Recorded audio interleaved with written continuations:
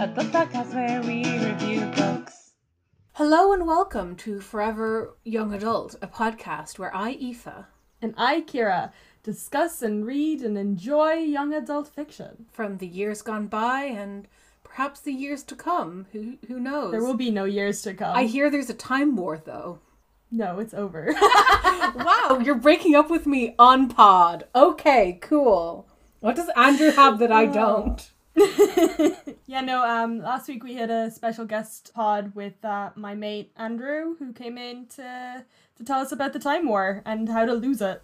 I'm shocked that doesn't count as a YA book, because the themes were so YA, but admittedly I haven't read it, and I haven't even heard him talk about it. I've only heard the edited conversation that you put up as a podcast episode for our YA podcast. So. I edit out very little of that podcast. If Andrew was talking, it mostly goes unedited, and then if I'm talking, I stuttered over my words a couple of times because we started it very late into the evening. After making some hibiscus biscuits. This is true. And I did cut one bit because we just went into a side tangle about our own lives for 5 minutes, and I was like, the listeners don't want this. It's cool. But I left in everything about Taylor Swift and everything about the time he was not thrown out of the cinema. I'm very sorry about the juicy Kira details that you were denied, dear listener. But unfortunately, we believe in a division between the public and private here at Forever YA Pod. That said, how's things, Kira? Things are good. We're surviving the pandemic. Mm-hmm. I've become a person who just throws together a soup. Yeah, Kira sent me some pictures of her soups. They're very good. Yeah, when I went to do the shop on Friday, my partner was like, oh, bring home some soup. And I was like, yeah, cool. And then I just bought vegetables and I made the soup myself. I do that now. That's the person I am. And my partner has become a person who makes bread. Yeah, I do be trading bread recipes with Kira's partner. It's fun. Yeah, and that's how my life under pandemic is going. According to Taoiseach Leo, as long as everyone behaves themselves, the libraries will reopen on the 8th of June. So I might be back to work with my precious books soon, and I am very excited about it. Very nice. And by soon, I mean an entire month from now. Okay, but that's... in pandemic times, that's not so bad. That's not so bad. How have you been doing? I've been okay. You've been darning. I'm currently repairing some trousers as we are on recording. I'm maybe gonna go do some organic gardening with a friend over some of the summer because a lot of industries have shut down, so there's been a lot of unemployment, some of which has impacted me personally, but we're good. Local cafe still open. I can still get my oat milk latte on occasion, and yeah, I'm trading bread recipes and I'm learning more and more about plants by the day. Cool. What did you read, Kira? I read The Places I've Cried in Public by British author Holly Byrne. And I'm going to be honest, Aoife. Mm-hmm. I cannot in good faith say that this was an enjoyable book to read. It was, however, an essential read. Sounds like my attitude to Turtles All the Way Down. Possibly. Not fun, but important. Yeah, I'm gonna give a heads up right now. We put content warnings in the tags of the pod, but I'm also gonna give it just here. This book is about a girl coming to terms with the fact that her relationship was emotionally abusive and elements of sexual assault and at least one incident of rape. So that's the book. Sounds unpleasant, yeah. I read it in not one sitting, but I did read it in one day, which is like a pandemic availability of time. Mm-hmm. But also I kept reading it. I kept reading a chapter, and the chapters were really long, but I kept reading a chapter and putting it down and being like, oh, I need some time to process that, and then picking it up again 5 minutes later because I wanted to know how does it continue? So and then I was like, I'm just going to read one more chapter. And then I just did this until I finished the book, which admittedly was only 8 or 9 chapters long. Have you processed it now? I have processed it. Okay. It took, but like, it was just a lot. Also, I feel like I got free counselling out of it. Really? I have to admit. I love when you Yeah. illegally download free counselling. That's like, it's great. You ever overhear someone in public saying, my therapist said, and you're like, oh, free therapy? Yeah, so I'm going to tell you a little bit about Holly Byrne and then we can get into the nuts and crannies of the book. So this is Holly Byrne's... One of her later books. So I think this is her 10th book. Wow, because she's only been writing since 2013. Yeah, so she has a series called The Spinsters Club, which is about a girl who has OCD, and that's like, I think that's her big breakout novel, and it won a couple of awards. And then she has another couple of books, and I think all of her books could be construed as like quote unquote issue books. You love an issue book. But I love an issue book. And they do aim towards like the older towards the older category of YA, kind of like you're looking at 16 plus. Because of that a little bit. Now, like, to be honest, I feel like I read this book and I was like, this should be one of those books that you hand out to every 17-year-old and you're like, hey, before you start having relationships, maybe you should like consider relationships And learn about relationships and think about relationships. Yeah, and just have some consideration as to how you are feeling and what is happening around you. So our protagonist is also about 16 then? So Holly Byrne is British and her books are set there in the UK. Which confused me momentarily when I started the book because for some reason I thought that she was an Irish author and the main character was like, I'm starting college, and I was like, oh, this book is older than I thought it was. But no, it's English college, which is sixth It's English form. college, which is, I don't know what that is in American, but for Ireland it's the Leaving Cert cycle. Essentially So last few years of high school. it's the last 2 years of like your education before you go on to third level. It's a strange system. Yeah, but everyone thinks that everyone else's system is weird. That's true. Is it France that counts down the years you're in school? Something mad like that's that. terrifying. Yeah, because we covered it in French in secondary school, and I was like, why is your first year your last year? No, you're counting down to when you enter the real world. Oh, no. Good thing teens Hate don't that. exist in the real world, because we're... apparently nothing counts when you're a teenager. So Holly Byrne started out her career as a journalist. She went on to write Am I Normal Yes, which was critically acclaimed. Then she also writes online for The Mix, which is a charity-run advice website for under 25s.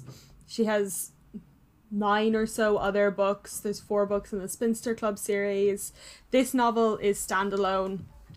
And yeah, I think that's about it. She went to college.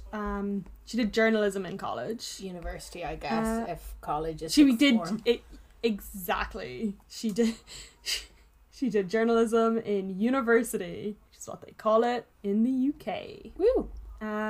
Yeah, that's all. Apparently, Holder are waiting on her to write 2 adult books, so that'll be exciting. Is Holder a publishing company? They're a publishing company. Fun. Okay. So Holly knows her stuff with her issue books, presumably, if this is like her 9th or 10th one. Yeah. How do you want to discuss it in terms of the issues, in terms of the character? Going through the book point by point in terms of things isn't going to be that interesting, so I think I'm going to give like a quick overview and we'll mostly just discuss the themes and whatnot. And actually the framing of the book was really interesting. So I might start with a bit of background about Amelie and then we'll go into the framing. Cool. My brain is poisoned by the internet, and any time you say Amelie, I will be thinking of Justin McElroy's impression of Amelie from the movie Amelie, who cooks an egg with a spoon. In order to stop myself doing that while I read the book, I called her Emily for the entire book. Amazing. And not say Amelie. Amelie. Cool. Yeah, it was bad. So Amelie has moved with her family from the north. The Amelie family. The Amelie family. She's moved from the north of England. She was living in Sheffield. And they've moved to some place outside of London that isn't actually named. Posho place. Not necessarily posho, but like a nice area down south. Okay. Where they do not put gravy on their chips. The weirdos. Rip. And she is having a very difficult time with this transition. She is 16-ish. Her age isn't really stated, but the fact that she is like going into her last 2 years of education before third level would imply that she is at the most 17 and probably like mid-16s. And she's having a hard time with this transition. Her dad lost his job up in Sheffield, which is why they had to move. So like they had lots of space up in Sheffield. She had loads of really good friends. She had a boyfriend called Alfie.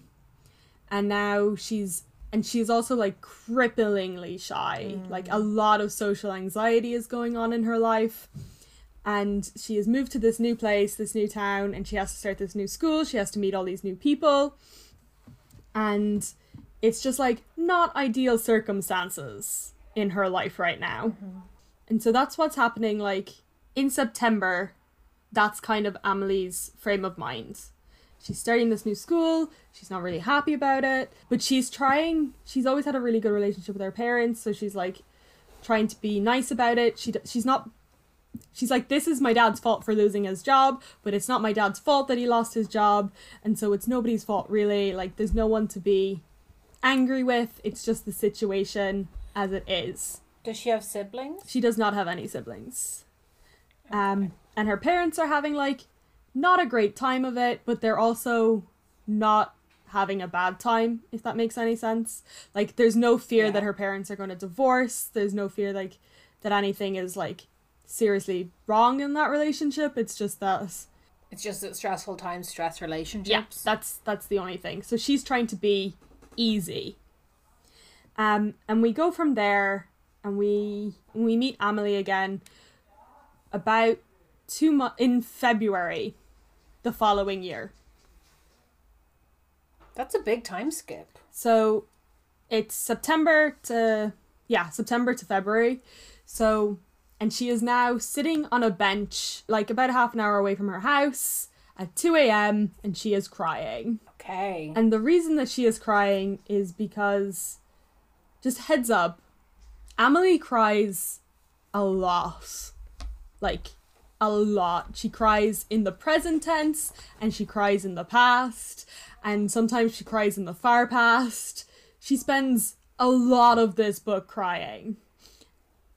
I mean, that should kind of be expected, I guess, from the title. It could be expected from the title, and also I find that her crying is very justified. Now, did it surprise you how much crying was happening? As a person who doesn't cry a lot, I did find it surprising. I was just like, oh, you are a person who cries easily, but that should not be held against you as in your character.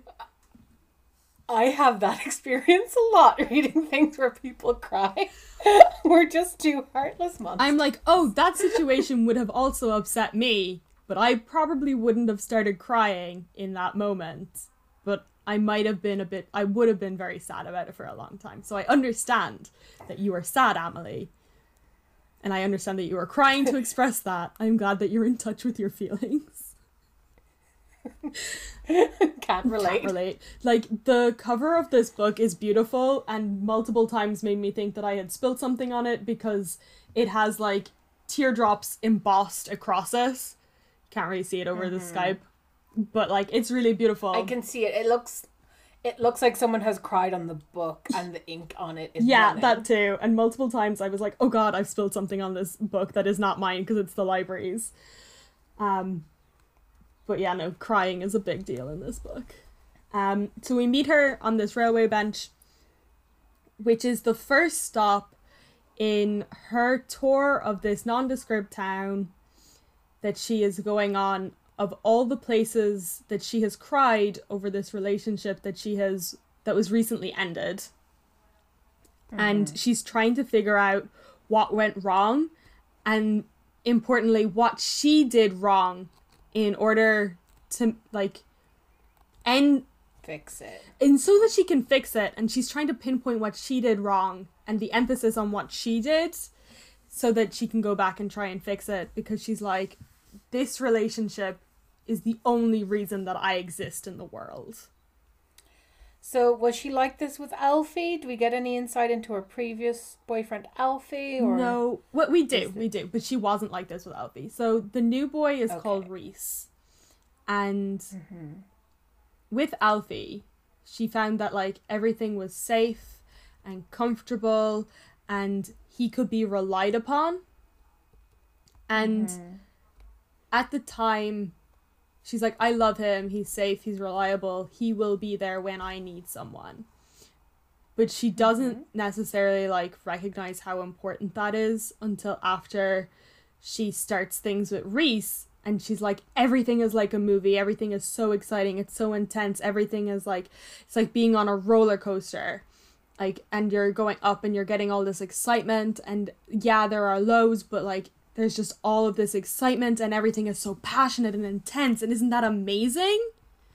And he does not treat her very well. That is the problem. Yeah, this is I feel like it's a thing that's easy to misconstrue about relationships when you're young and you haven't been in one and you don't know what they're like, but there is this sort of Romeo and Juliet myth of you need to feel like you're fighting something for it to be a good relationship. Like there needs to be this fire and passion, and it needs to like be all consuming, which generally just means you need to feel uncertain and unhappy and obsessed and like you don't exist outside the relationship. And these are actually signs of an unhealthy relationship. Yeah. Because when a relationship exists, there's the I, and there's the you, and there's the us. And those are three different things. Yeah.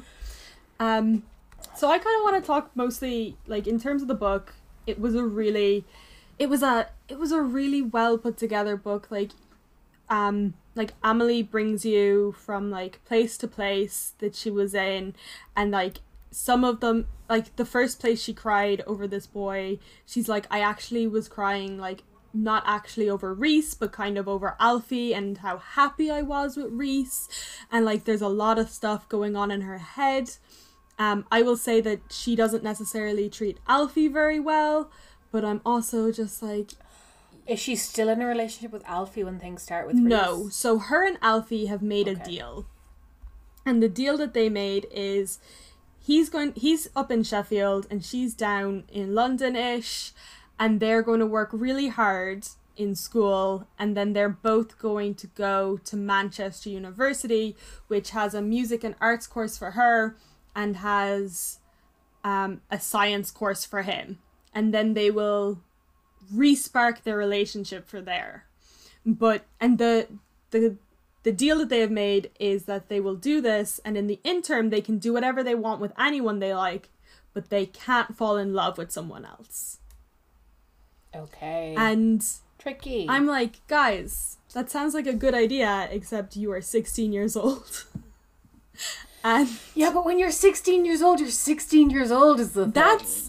That's the point. That's the problem with being 16. A lot of this book reminded me of when I was 16 and 17 years old, and like the way that I felt in all of these relationships and that I was in, and just like the intensity of it, and everything is new, and just trying to work out how you're feeling all the time because also your hormones are doing all sorts of things, and it's just like, oh, how do bodies exist and interact with other humans? I was an emotionally deadened lesbian for that entire era of life, so I can't really relate to relationships being weird for it, but I've read a lot about that in fiction. Well, I dated quite a few boys. The emotions of it all is very, very emotions.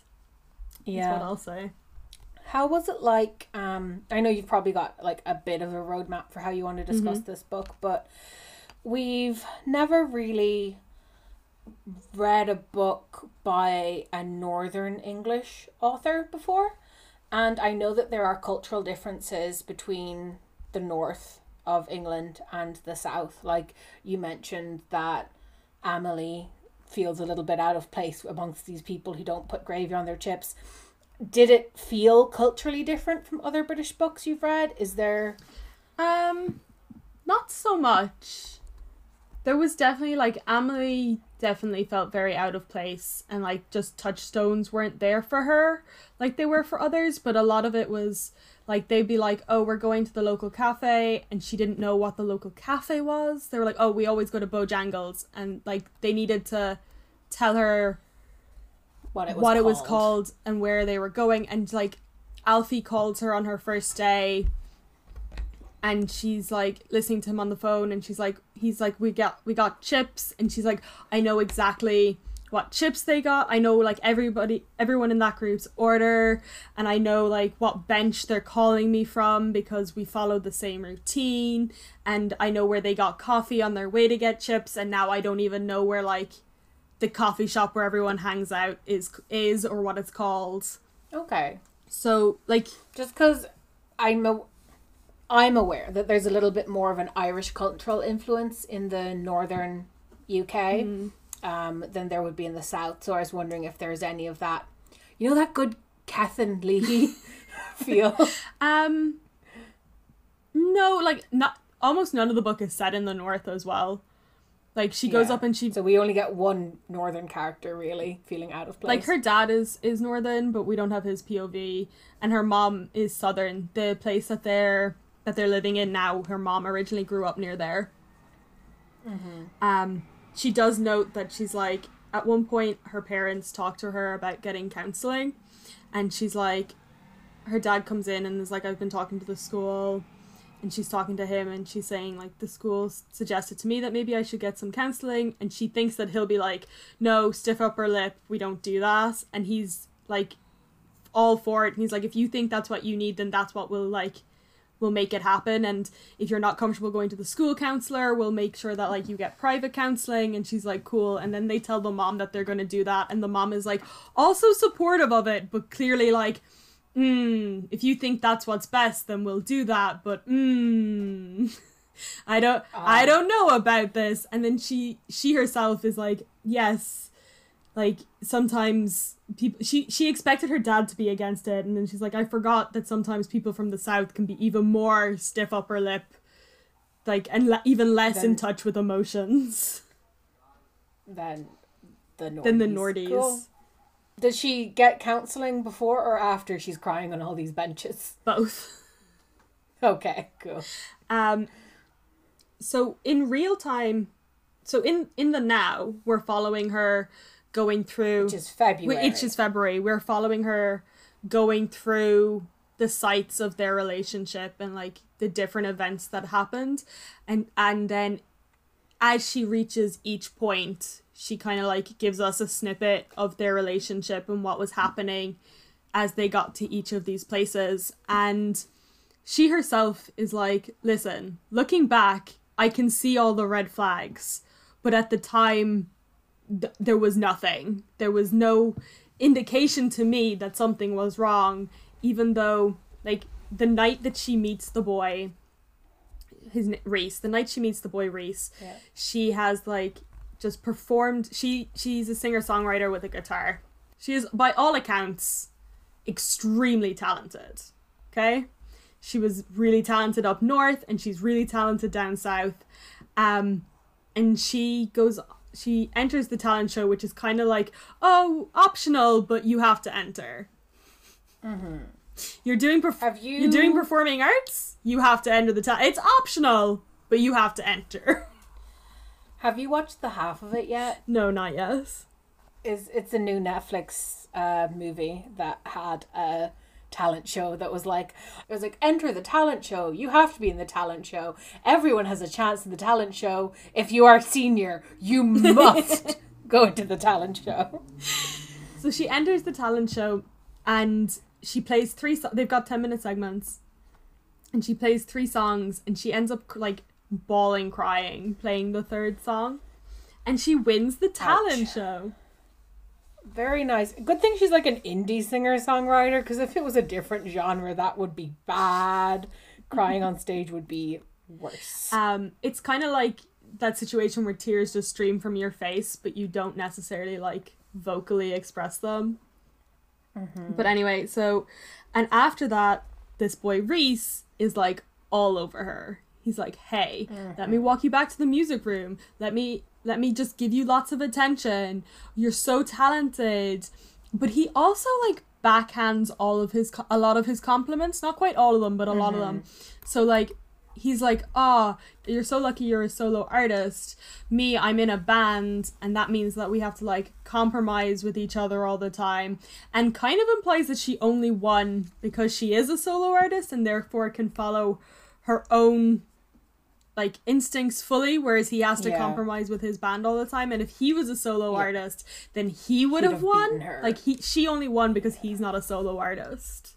Shitty. Yeah. That's shitty, Reese. And she immediately gets warned off Reese by the more or less the only she has made like two friends.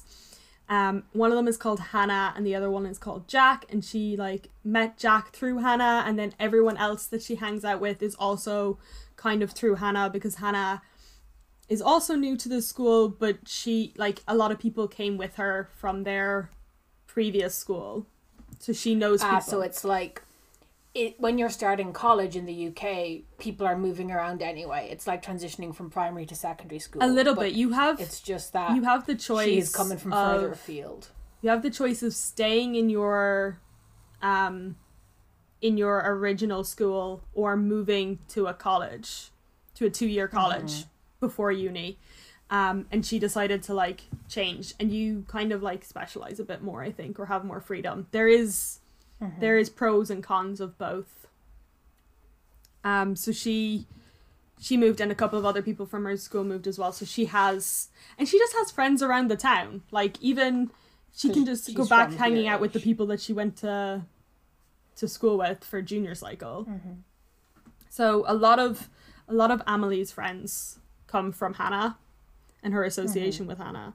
And Hannah is did Hannah know Reese beforehand? Yes. And she's like, okay, hey, I see that Reese is talking to you, and I think I need to let you know that he's not a great guy. He's a bit of an ass, and I've heard that he's treated girls badly in the past. And our girl does not listen to that advice, unfortunately. And also, Reese is very charismatic. Like, I can understand the original attraction to Reese. Not personally, because he wears a dumb hat, but... What kind of hat does he wear? He wears a trilby. Oh, God. That's like fedoras. Shit. I know. God, that's awful. So I personally am not attracted to Reese, but I can see how you would be attracted to a person who like is charismatic, has a hobby in common with you, is giving you compliments, but also makes you think you need to impress him. Yeah, and also like even from the very start, Amelie is like, he's really intense and things are moving super fast, and like he's just like, oh my god, like, oh, I heard you on stage and I thought you were like the one. And she's like, you don't know me. You don't know anything about me. We've had 2 conversations and you're like, you're the most amazing person. But she just, like, some of the red flags, I'm like, it is difficult. Sometimes you just don't notice them. Sometimes you just don't see a sign that a person isn't necessarily the best person to be in your life. And at a certain point, she just does become like really dependent on him for almost all of her social interactions, and she's vulnerable because she has moved to this new place where she knows very few people. Like, there's a lot of reasons why she enters into this dodgy relationship. Charisma feels good. It does. Having someone pay you attention feels good. It is a big red flag if someone is very, very swiftly like, you are the best, most important person in the world, because it speaks of a hastiness and a huge amount of investment immediately. And it means that they're not really caring about who you are on a deeper level or what you're bringing to the relationship. Not that people can't move fast in relationships and that be fine, but it is, as you said, a red flag. Yeah. It's one of the ones that's harder to spot, I guess. Yeah. And so as she's telling us the story of their relationship, she is like pointing out some of the red flags that she can now see with hindsight. But the thing is that, like, even as she is going through all of these places, and even as she is like seeing that the relationship wasn't necessarily very healthy, she still really wants him back. She's like, so much of my self-worth came from the fact that I was dating this boy, and came from the fact that he loved me. And right near the start, he has started dating another girl whose name we don't get until the very end, nearly the end, because Amelie just refers to her as her with a capital H. Yeah. And she later acknowledges, she's like, listen, it's not very feminist of me to be hating on this girl. It's not entirely her fault that our relationship ended. It's Reese's fault, and like it's the way Reese treated me and the way that he treated our relationship. Do we know how their relationship ended, or is that something that's slowly revealed? It's slowly revealed, but Reese cheated on Amelie with the new girlfriend, her. So the new girlfriend is called Eden.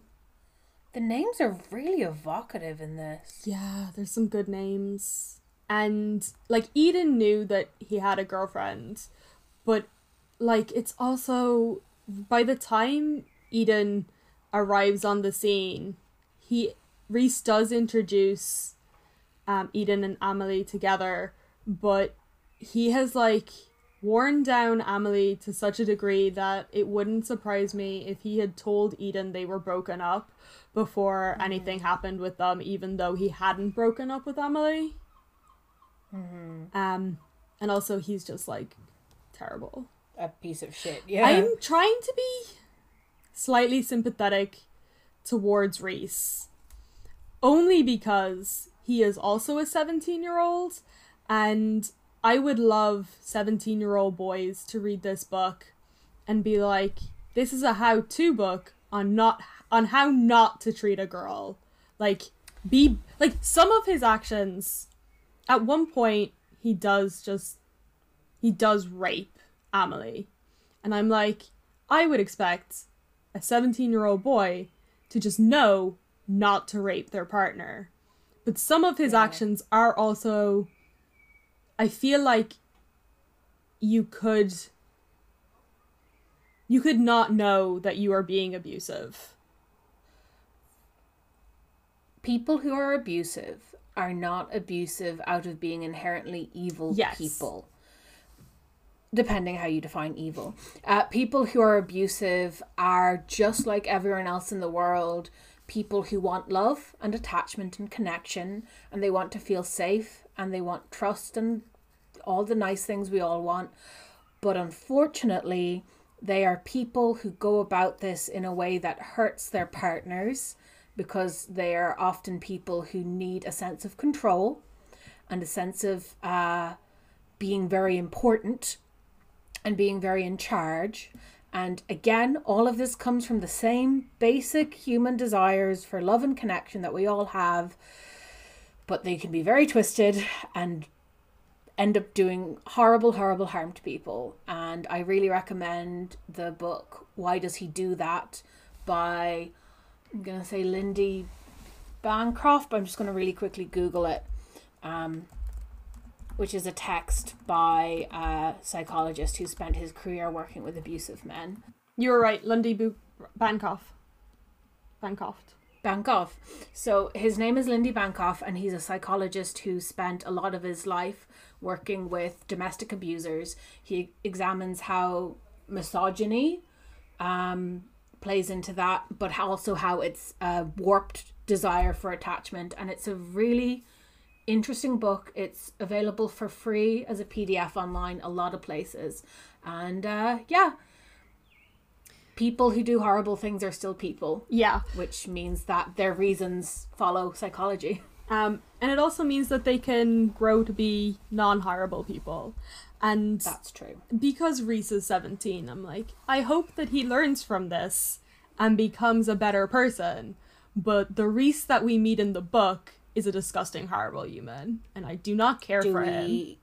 Does he experience any growth No. away from being awful? Okay. No. Within the book, he is just terrible. And, like, it is... We are straight up told that he treated girlfriends badly in the past. Possibly... similarly to how he treated Amelie, and it is implied that he's probably treating Eden the same way.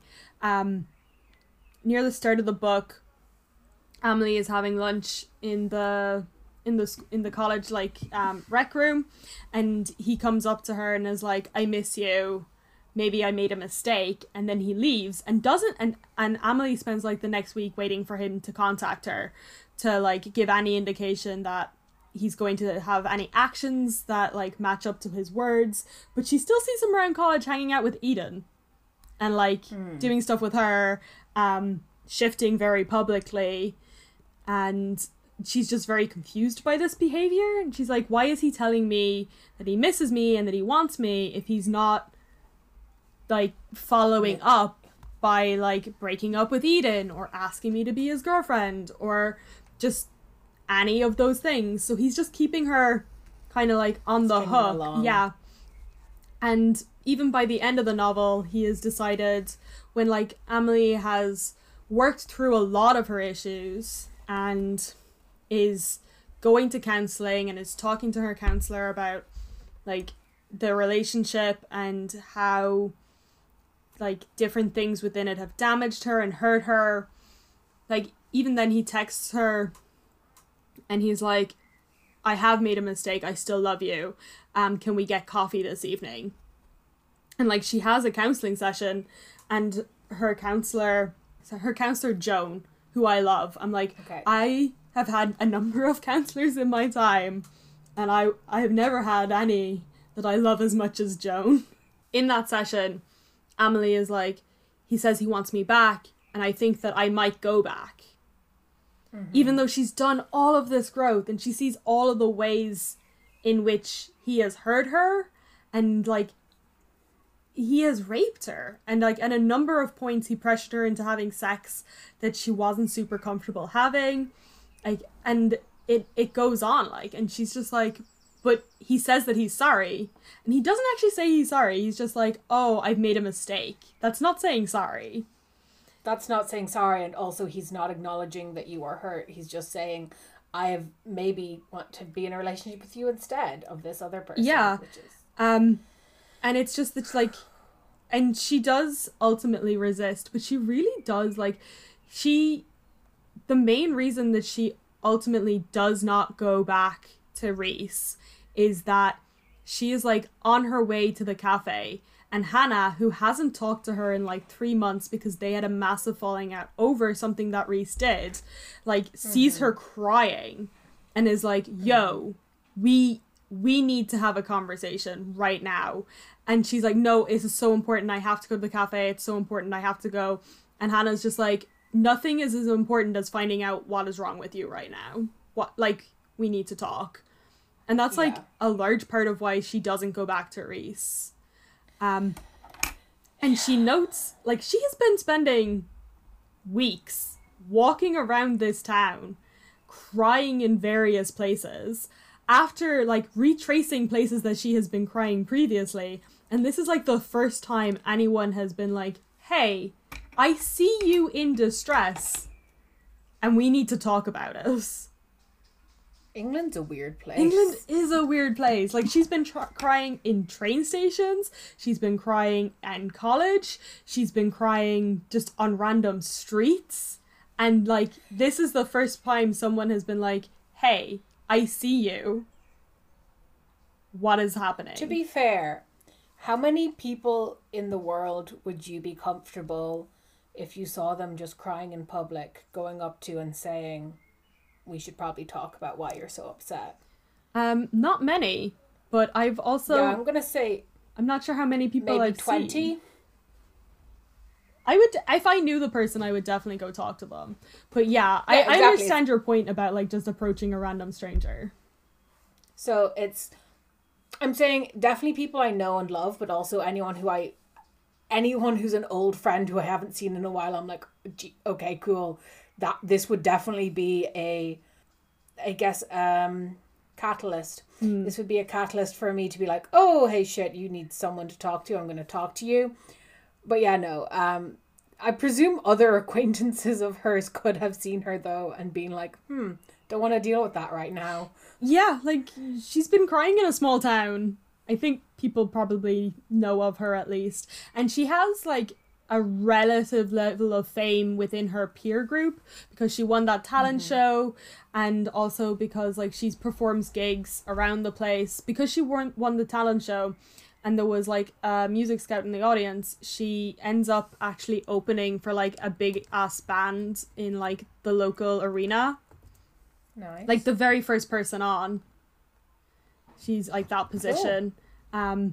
They're called the they're called the Cortinas, and I think they're a made up band, but I got the impression that it would be like opening up for like Walking on Cars in Ireland. So like a band most people have heard of, even if they're not the world's most famous band. Yeah, and very locally like big. Famous. Yeah. So people are like, oh, it's that sad indie girl who cries at the train station. She's here crying on a new bench. Interesting. Cool. Yeah. I'm going to ignore this. And this is like that gig was like a massive deal for her because like it's a proper paying gig with a lot of like, with a really big audience to get like out to. And Reese like steals the limelight from her at that. He comes out after her last song and like serenades her and declares his love for her. Gross. And then again, that's in a healthy relationship. There's a me and a you and an us, and this was a thing for her, not him, not us. Yeah, and so the relationship like erodes at her until there's only him and us. Yeah. That's abuse. And then he shames her for us? For not being as cool, for not being as like alive. He doesn't. He alienates her from her friends, but in a way that's super sneaky. Because he's not like, you can't hang out with those people. Instead, he's like, those people don't like me, so I won't hang out with them. And then, therefore, in order for you to hang out with them, you need to spend less time with me. And she's like, but I want me so much. And he's like, wouldn't it just be easier if we hung out with all of my friends? Because then we can both hang out together while we hang out with other people. Yeah. And then after the gig where he like steals the attention, she gets into a massive fight with Hannah about it, because Hannah's like, yo, you were being such a good sport about the fact that he was a dick, and Amelie is like, what are you talking about? It was a massive romantic gesture. Why are you being so jealous of us? Is it because you want Reese? And I'm like, oh no, nobody wants Reese. Reese is not great. And Hannah is like, listen, I've warned you about him. I've told you about him. I'm telling you right now. And I can't keep being, like, if you're going to attack me over it, then I can't, like, necessarily be around this. And they kind of, like, peace out from each other. And now, at this point, because Amelie's friends were Hannah, and then Hannah's friends, she doesn't have anyone hang out with at all, so she only hangs out with Reese and his friends. And then he starts being like, why do you have no friends? Why are you such a loser with no friends? Oh, why are you always hanging about me and my friends? Like, I need some time to myself.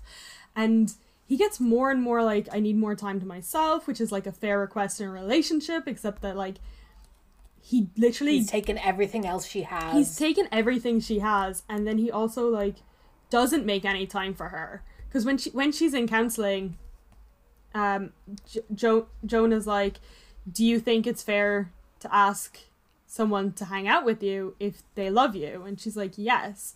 But he only spends time with her in college, and he spends a lot of that time ignoring her but being physically present. And then she's like, hey, can we hang out like tonight or tomorrow night? And he's like, no, I'm gonna go do something with the band. And initially she was like, she used to go to band practice and like write her own stuff in the corner, and then he gets really angry with her and starts like disinvites her from band practice, so she can't even do that. He also like invites her over to come over like before band practice, and they have sex, and then he'll be like, okay, leave now, I'm done with you. Very uncomfortable. He gets super aggressive and possessive over her relationship with her northern friends, and when she goes up to visit them, he follows her on the train. What? Yeah. That's awful. That's stalking. It is. And he's like, oh, I did this as a romantic gesture, and then you didn't appreciate it. And like, he's like, oh, I was just like, because you're going hanging out with your ex-boyfriend, so I was worried. Pick a side, dude. You Yeah. can't have both. Yeah. Also, boundaries. Oh, like, I'm aware that this is a whole unhealthy relationship, so there's lots of unhealthy elements in it. So I don't know how worthwhile it is for me to pick out individual bits and be like, hey, that's really unhealthy, because kind of the point of the book is that it's unhealthy, and I don't want to say, wow, this bit is unhealthy, and therefore imply that other bits aren't as unhealthy. But don't follow your partner onto a train as they visit people that you don't know and relationships that you're not part of. That's really unhealthy. Yeah.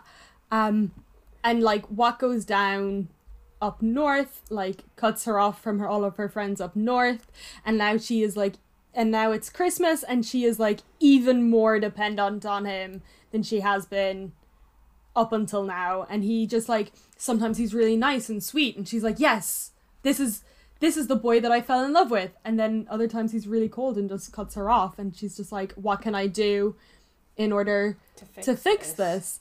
And Joan, in one of their sessions, is like, and Amelie is like, I can't have been in an abusive relationship because he never hit me.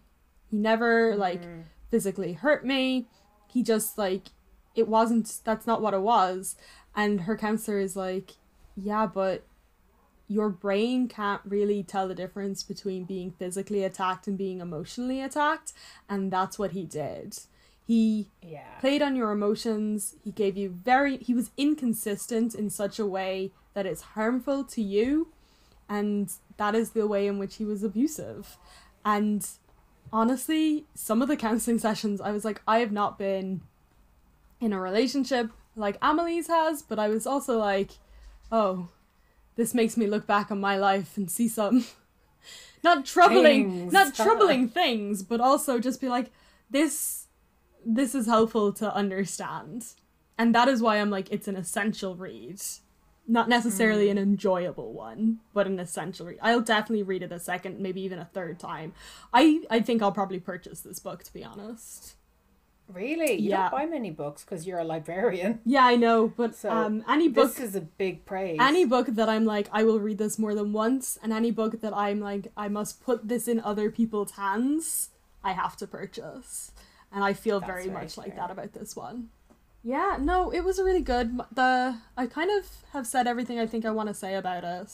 I know I'm shocked to check the recording and see we're 53 minutes in. I know I didn't do much of the plot, but it really is just like him becoming more and more clearly not a good person, and her becoming more and more dependent on him, and also her in the present tense realizing all of the ways in which the relationship was not healthy, and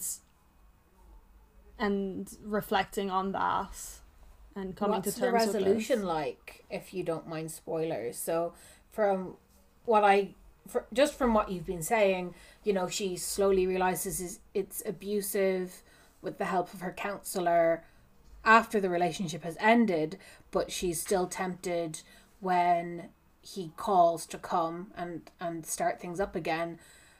Does she get past that point? Does she still have that heart flutter for him? Or no, she does get past that point.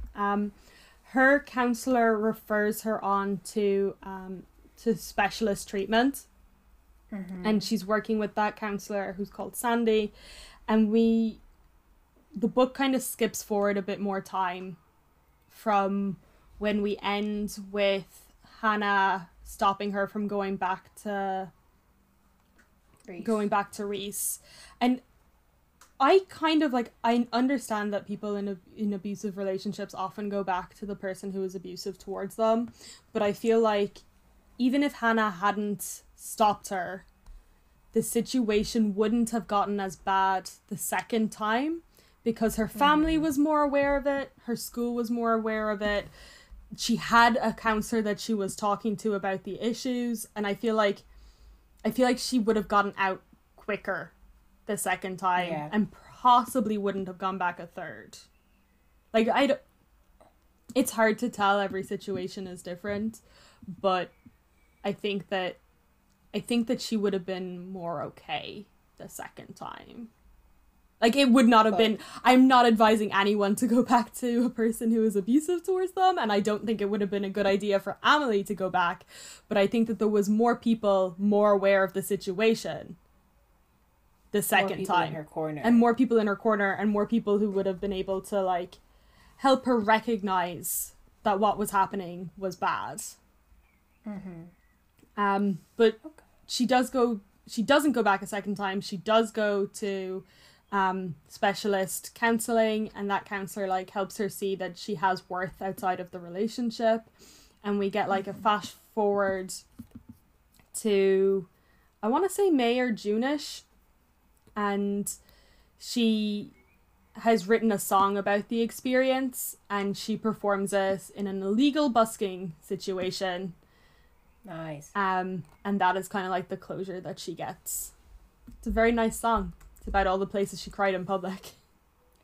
Oh, that's cool. Oh, that's lovely. And also the idea that she where the idea that she got for doing this bit by bit of all the places that she cried, and returning to them and remembering the situation, comes from the Victoria and Albert Museum have put out a call for people's personal maps of their city. And the idea is that you write the story of why this area or why this particular place is important to you, and so she is making a personal map of all the places she's cried in public in order to submit for that, because the college is involved in the project. And then she writes a song at the end. That's nice. That's a nice resolution. It is a nice resolution, and one of the the songwriting is really important, because one of the things that Reese took from her is that she couldn't write songs anymore, because she felt especially after their breakup, but also in the weeks and about the month leading up to it, she was just an empty shell of a person, and there was nothing in her in order to create more. So it was really empowering that she was able to write this song, and that she slowly over the course of the present tense book got more and more of that back. That is good. That's really good. So can I ask you some questions about You can this book? totally ask me some questions. So we recently enough, I think in March, discussed another book with an abusive partner in it, which was Perfectly Preventable Deaths by Deirdre Sullivan. Yes. So how would you compare the portrayal of abuse in those two books? So both books were very clear about the fact that the abusive partner was abusive. It's different just because the point of view character in this book is the character who was abused, as opposed to looking at it from the outside. But I think that they're both very good portrayals. I wouldn't. They're Either different. better or worse. I wouldn't say either was better or worse. They are different books. I think this book set out to tell a story of a person who was in an abusive relationship, and the other book set out to tell a story about magic and different things, and had a plot that relied on an abusive situation. But I'm also in this moment being what else was in that book? There was twins. There was there was loads of things in that book. There's a castle. Oh, fun fact, in this book, Amelie's best friend up north, lesbian. Wonderful. What a great day for the parish. Excellent. Amelie's I've just stabbed myself with a needle. Ow. Amelie's dad is like dropping her to the train station so she can go back up north to visit, and he's just like, give everyone my best. Has Gemma and what was her girlfriend? Pippa, have they broken up? And Amelie's just like, yeah, Dad, they broke up. I think she's dating another girl now. Whatever. And I'm like, lesbians. A queer girl. Lovely. Cool. So it was an intense book. Not a fun read, but intense and important. There is like light moments in it, but do you remember Tuesdays? Yeah. Tuesdays Are Just As Bad, Our favorite book, which dealt with like depression and suicide and like lots of mental health stuff, and I was like, this book is hilarious while dealing with this serious topic. This book was not hilarious. There was moments that were lighter, not like episode 17 of our podcast. Tuesdays Are Just As Bad, which everyone should listen to. Forever plugging Tuesdays. It's so good. I've never even read it. Oh, it's one of my favorite books. Catherine, are you listening? This would be kind of weird if you're listening. I really like your book that I've never read. So yeah, no, there's none of that like comedy aspect to it. It's not a dark comedy, it's just dark. It's just dark. Yeah. Okay. And you think you'd recommend it to most 16-year-olds? Honestly, I'm like, it should all TY students, it should be like a required reading for 16-year-olds. I don't know how I would make that happen, but it's definitely going to be on like a lot of book club lists that I have for sure. Yes. I'm gonna make the adults read it, gonna make the teenagers read it. I'm not gonna make the children read it. It's a bit a bit much for them. But yeah, no, I highly recommend this. Can we go highlights, lowlights, weird little sidelights? I have no lowlights. No lowlights. No lowlights. As I said, I would say like the lowlight is that Amelie is treated really badly. But that's in the this book about an abusive relationship. There is a character who's in an abusive relationship. Yeah, and that's sad. Yeah. Highlights are that the counseling is really well done. She has a teacher that's super in her corner and like pulls her, like asks her to stay after class and is like, hey, we need to talk about your coursework, but also, and this may not be professional of me, but how are you doing personally? And like recommends that she goes to counseling, and then like when nothing happens from that teacher like brings it up with the head teacher and gets that teacher to contact her family, and then it does get like followed up and she does go to see someone. So it was really nice to see someone in Amelie's corner like that and see a teacher that cares. It was also really nice to like do the counseling, some of the sessions with Amelie, and see how they are not really scary. It's not scary to go to counseling and talk about scary things. It was nice. Joan was a particularly good counselor, so that helps. Nice. And then sidelights, I think, is her family were just so sweet. They were really nice and good and supportive and trying very hard even when they didn't entirely know what to do or how to help. And also, while there is quite a lot of sex in this book, a lot of it happens off screen or very vaguely, which I, a person who does not like to read sex scenes, appreciated. So there you go. Actually, just because you did mention that there is an actual rape in this book, in saying you'd recommend it to pretty much everyone, is there any particular content warnings or people you'd say, hey, proceed with caution? Like how with Turtles, I was like, hey, if you have the bad brain anxieties, so careful. I would definitely recommend it to people. I would definitely also like let them know the content of the book in terms of being like, there is sexual assault, there is rape, it is specifically anal rape, if that helps anyone. But the book also comes with like a warning at the start. It says The Places I've Cried in Public is a work of fiction, but it deals with many real issues, including controlling behavior and sexual assault. Links to advice and support can be found at the back of the book. So I think that I would recommend it to people with the caveat of stop reading if you need to stop reading. If you don't want to, yeah. If you want to stop reading, just stop. But I also... Even Holly Bourne has that recommendation for people. Yeah. But I also recommend that with every book that I give to anyone ever, because I am of the opinion that if you are reading a book that you are not enjoying, there is another book out there that you will. And maybe you'll come back to this book later, maybe you won't, but I don't think that there is enough time in this universe to read a book that you don't enjoy. Or that doesn't That's an insane thing for me to think of, like, as a person who does force her way through books, because whether or not I actively enjoy the reading of it, I really enjoy having read them. And I enjoy, like, I might start out enjoying a book and then stop enjoying it and then continue enjoying it. So, like, maybe I'm not very kind to myself with my reading. Like, I say that and I'm like, Looks this at was my not... pile of 6 unread books. I say that and I was like, this was not an enjoyable book, but it was a necessary book. But, like, it's that, like, it's not that I didn't at any point not want to read this book as I was reading it. I had that with Turtles, actually. Yeah. So I do really get what you mean. You're like, ooh, this is tough, and this is...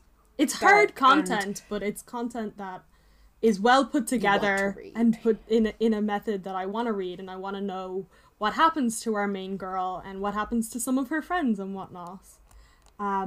She ends things on very good terms with Alfie, where she fills him in on some of the things that have been going on for her, and she's like, hey, I hurt you very badly, and I'm not trying to, like, dodge any of the blame for that, but I do want you to have just, like, a little bit more context for what I was going through while that stuff was happening.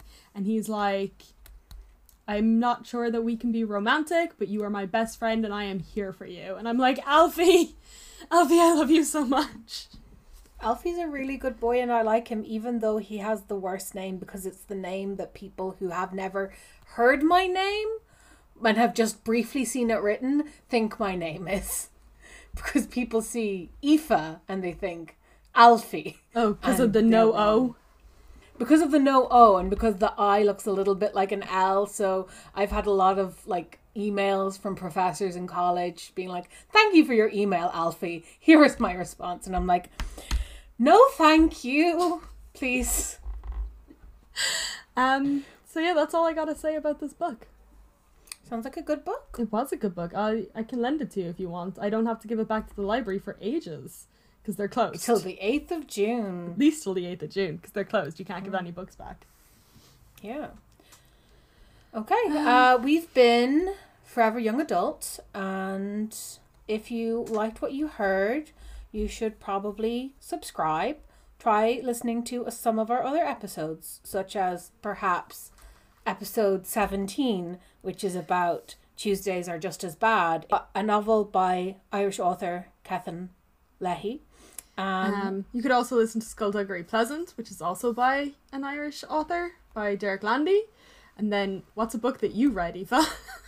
I really do recommend Turtles All the Way Down by John Green, which similarly deals with harsh and difficult issues that you may deal with as a teenager, but does it in such a truthful and empathetic way that even if you don't experience those issues, you get a real insight into what it is to experience them. I also like, what was that one by Margaret Haddock's?